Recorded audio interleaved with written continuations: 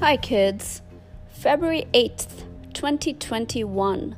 The children's newspaper, 3 Things Monday, national and local news.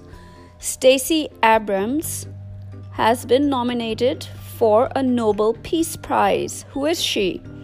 Start a dialogue with a parent, start a dialogue with a friend, start a dialogue with a teacher.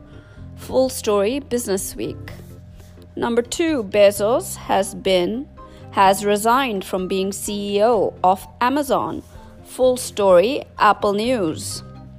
Number 3, CDC has mandated, big word, look it up, that masks be worn on planes and public transportation. Full story, CBS News. Start a dialogue with a parent, start a dialogue with a teacher, start a dialogue with a friend. It's your world.